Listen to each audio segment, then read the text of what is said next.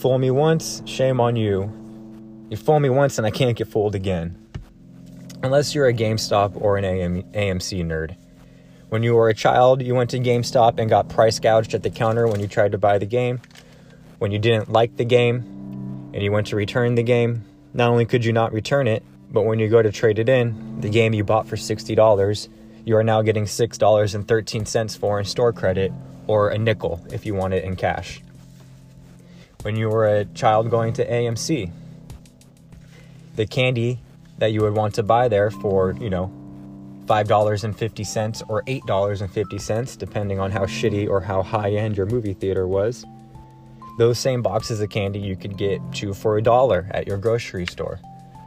You've been price gouged, marked up, and taken advantage of, and here you are wanting to keep these companies afloat. Even outside of wanting to attack the hedge funds, which is a false position in the first place, it is one overly exposed hedge fund that the other hedge funds are actively laughing at. For all of the insults about the stock market just being greedy, corrupt, evil, egomaniac individuals, I find it hilarious that they think that those evil, corrupt individuals wouldn't just absolutely, be as happy as a pig in shit when thinking about Melvin Capital absolutely botching this whole situation. And if you look at the order books, profiting off of this whole situation. By having other hedge funds buy puts at the top and buy calls at the bottom, they are riding this wave to the tune of about a 90% lion's share of the profit. So you didn't attack a hedge fund.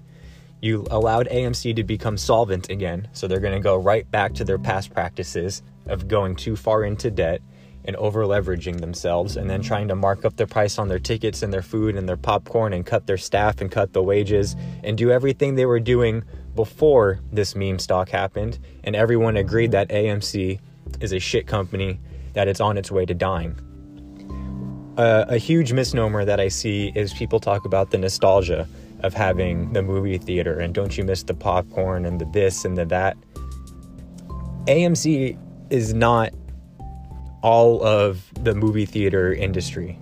If AMC goes out of business, you'll have a Regal, you'll have a Zuck Films, you'll have a whatever the fuck is in your area to watch movie theaters.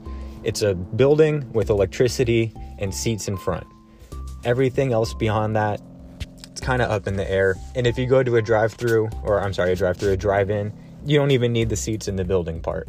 It's not like if AMC, a company who has managed to do almost everything wrong in the last 15 years, it's not like if they go out of business, movie theaters and movies cease to exist. If GameStop goes out of business, video game retailers will not cease to exist, although they almost will cease to exist, seeing as GameStop is about the last brick-and-mortar retailer that still exists. In any meaningful sense, there are local retailers, thankfully. For instance, I have a bookstore nearby that sells used games and occasionally will have new games as well.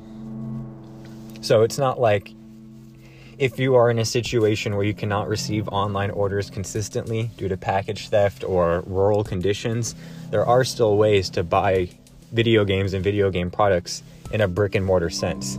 It's not like if GameStop goes out of business, the video game industry goes up in flames and children can no longer play video games.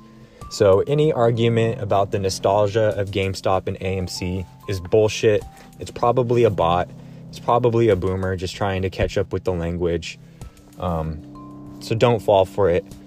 Don't get fucked twice by the same company in multiple eons of your life.